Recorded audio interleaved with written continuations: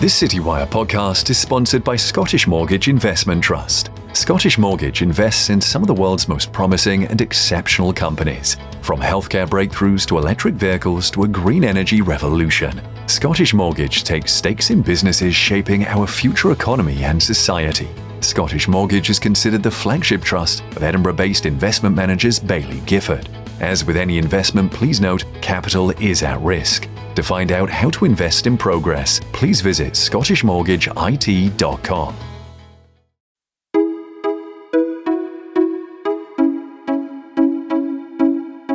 Hello, I'm Citywire Wealth Manager's Ross Miller, and I recently invited Matt Strachan, Chief Investment Officer at Thorntons Investments, to the Citywire Studios. Having recently launched a Sustainable AIM IHT portfolio offering for the firm's clients, I wanted to get under the bonnet of the unique strategy and also pick his brain on some developments in the wider push for a more sustainable financial system.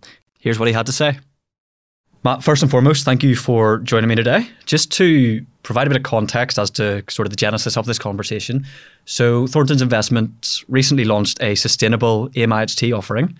And I may be wrong here, but to me, correct me if I am wrong, to me, AIM IHT and offerings in that space typically are for an older generation. And that doesn't always, maybe I'm wrong, but that doesn't always sort of have that synergy with the sustainability piece as well. So why did you focus on AIM for a sustainability portfolio? I guess there was probably two drivers, really. One is a growing sense of frustration, but also the opportunity. So perhaps just addressing the first part, hopefully at the end of this, you'll see that actually, contrary to your suspicions, we see huge alignment both between an AIM IHT service offering and also the sustainability aspect.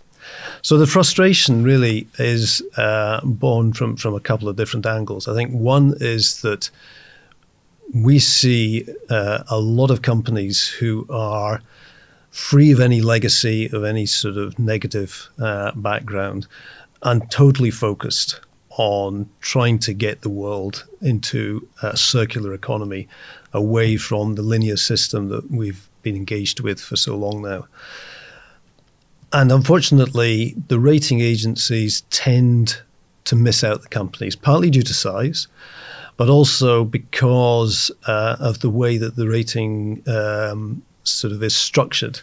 It's very often about the actual operations of the company rather than the product and the service that they're producing. And often they're really targeted towards a company with bigger resources to access that. But that then leads to the opportunity. I think, we can see the potential for real change, a sort of, disruptor, revolutionary type environment that some of these smaller companies can produce. So the frustration is they don't get covered, or if they do, they don't get covered well. But we think the opportunity is there to actually provide an investment service that not only is there to pass money on to future generations, but actually is to really try and benefit the world and planet as we go forward. Yeah, my mind goes to the big polluters that plant some trees and therefore have an A-star rating, that kind of thing, I do want to delve into the mechanics of the AIM market a little bit. Obviously, I'm not an expert on the issue by any means, but we read a lot about business relief whenever we're learning about the AIM market and kind of the motives to invest in the AIM market. Can you delve into business relief and what it actually is and how AIM plays a part in that? Yeah, certainly. So business property relief, as was originally called, was started in about 1976. And in essence, it was a sort of tax break to ensure that businesses weren't subject to punitive inheritance tax if you were trying to pass that asset on. Now, over time, that actually morphed into some AIM companies, not all of them. There are a series of requirements in order for an asset to qualify for business relief. So a big part of what we do is doing our level best to ensure that these companies are qualifying assets for business relief. But it passported into AIM when AIM was established from the USM market back in '95, and it continues today. But I think it's quite a sort of principle quid pro quo. The essence being that some tax relief will be offered out to investors, but the basis for that being that their capital is invested on a risk basis into smaller companies. And I think the HMRC, Inland Revenue bodies, are clear that this is actually a very useful channel or conduit to pass capital, this sort of patient foundation capital towards these small companies. Okay, so let's put a bit of a microscope on the portfolio itself then. So what sort of companies are in there and how do you identify them? We've got a range of companies. The essence of the way we've structured the portfolio is to have a core of slightly bigger, established, cash flow positive, operating profit generating companies that can self-sustain themselves. But in addition to that, we've tried to get a number of shots on goals by surrounding them with what we're calling acorn companies. These are the smaller development companies that we feel have some really interesting technology or service about them that have the potential to radically improve whichever area they're focused at, whether it's new electric engines, whether it's storage in particular for electricity, which is a big thing that we're focusing on. So it's a real range. Mm-hmm. Do you have any examples? Yeah, surely. We've kind of condensed the sort of UN Sustainable Development Goals, of which there are 17 high-level ones, into about 4 sectors. One of those is the biggest one is in environment. So an example there might be a company like Renew, which has just had its full year results. So another year with sort of high double-digit earnings growth. And they've got a good history of that. And this company at the moment is primarily on sort of rail repair, maintenance, safety, inspection services. So they get a lot of contracts across the UK for that. They're also pushing into similar sort of services for the water sector. And also partly on roads as well. So this is all about improving the sort of reliability and the safety of essential networks. Another sector that we have as a sort of super sector is health, which is all about trying to find companies which will improve the quality of healthcare, but also improve the access on a global basis. This is not just a sort of domestic focus. So one of the companies we have is a very small company called Diaceutics. Now, they've spent more than 10 years building a network of testing laboratories around the world. And in essence, this is sort of the application of big data and AI. They can now assist the development and speed up the development of new drugs by helping the drug development companies target the correct user base. So increasingly, drugs are coming with a sort of pre-testing element as genetic profiling improves. So the actual efficacy of the drugs should improve as well, but you need to make sure you're targeting the right patients to prove that. That's what they do.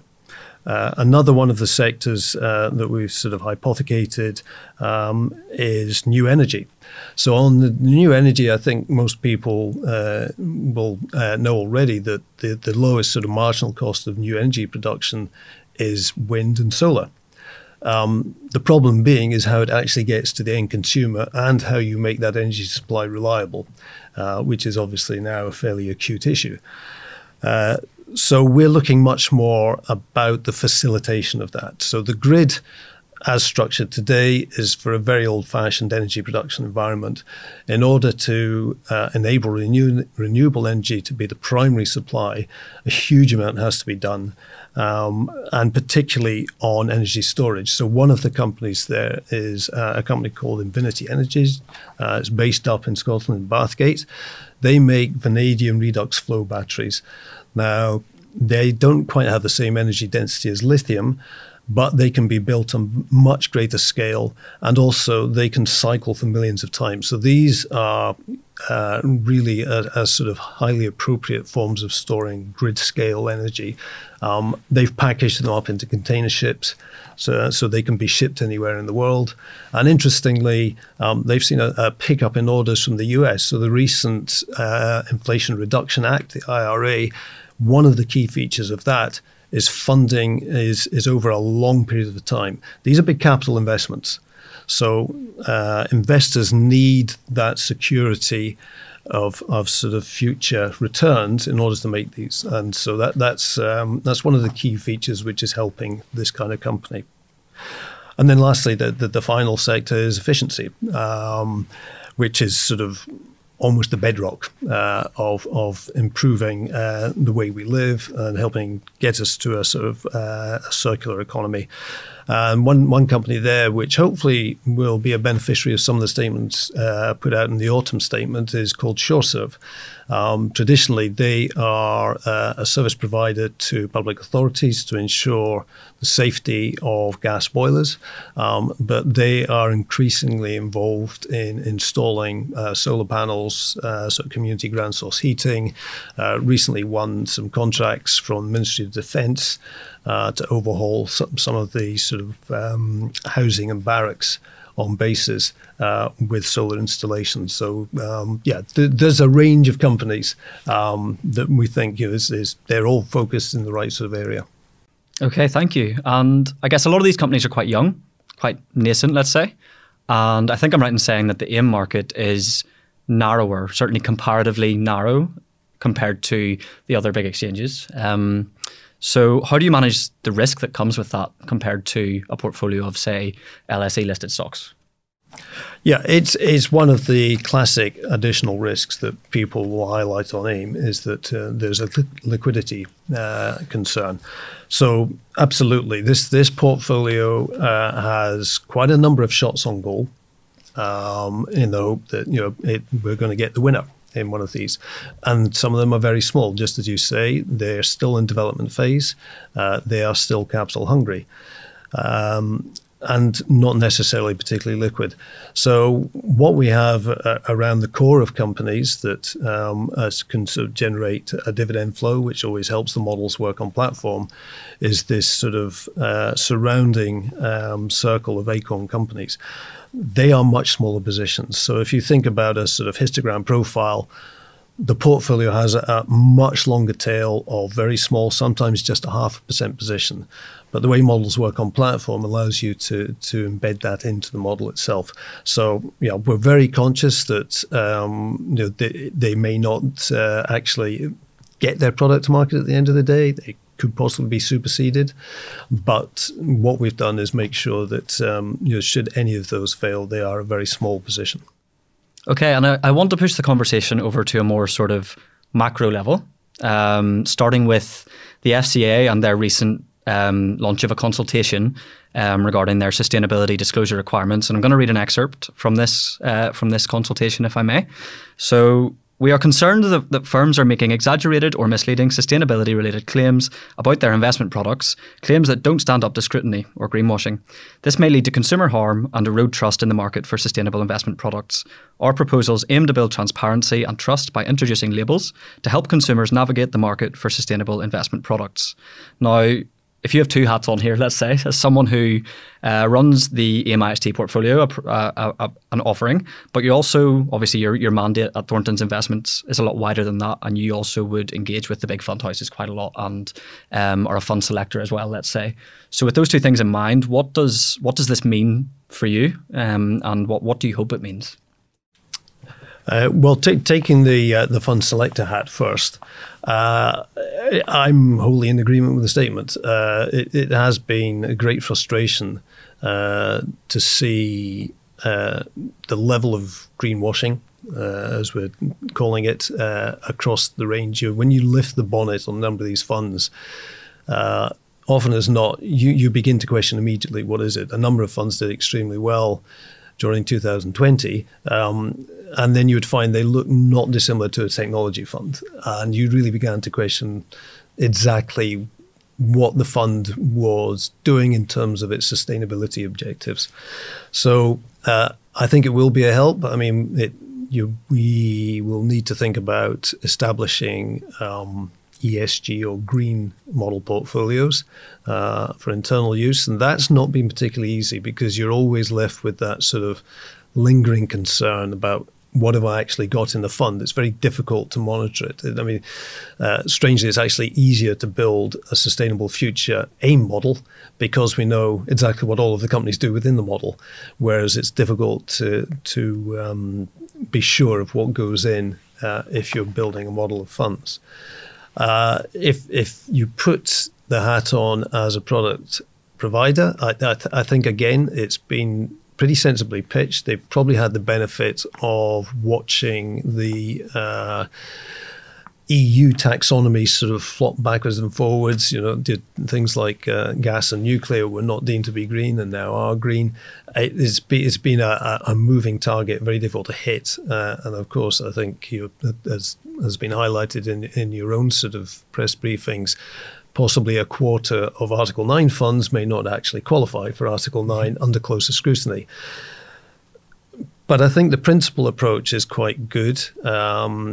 And the sort of three categories of sustainable focus, which will be sort of probably themed more around perhaps a renewable sort of energy source, so wind farms, solar farms, that kind of thing.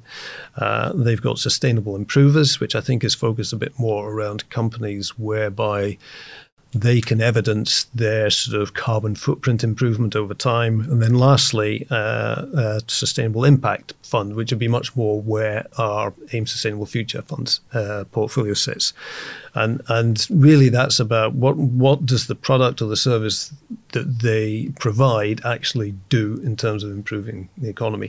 The really tricky bit in all of this is actually to evidence it. So I think quite rightly the FCA are looking for some sort of objective measure to show that actually the fund is achieving the objectives that you state from a sustainable purpose. So I think it's good news, both from a fund selector purpose and from the perspective of a fund product provider. But of course, the devil's always in the detail, and the measurement of how the underlying companies within a fund are making those improvements is going to be the difficult part. Yeah, I'm sure it'll be interesting to see the outcome of the consultation. Let's finish with current affairs, global affairs. So if we look at the wider push to decarbonise, does the invasion of Ukraine and the subsequent energy crisis put a spanner in the works there? What does it mean?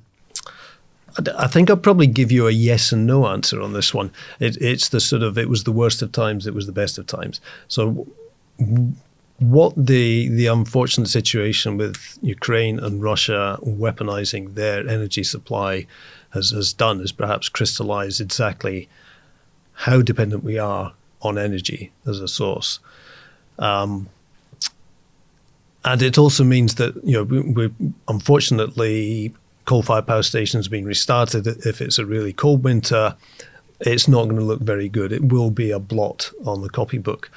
But at the same time, I think it will sort of turbocharge the push towards renewables and all the infrastructure required to make sure that they are reliable as well as sustainable sources, because I think the thought of not being able to heat your home in a cold winter has crystallized minds really quite sharply.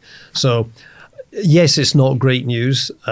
It's meant that it's created this cost of living crisis, in particularly in terms of European energy costs. But I think it will also act as a tremendous catalyst to actually driving that sort of change in how we both produce and use energy. Fingers crossed. Last one, COP27. Does it make a difference? Will it make a difference? What are you hoping to see in terms of an outcome?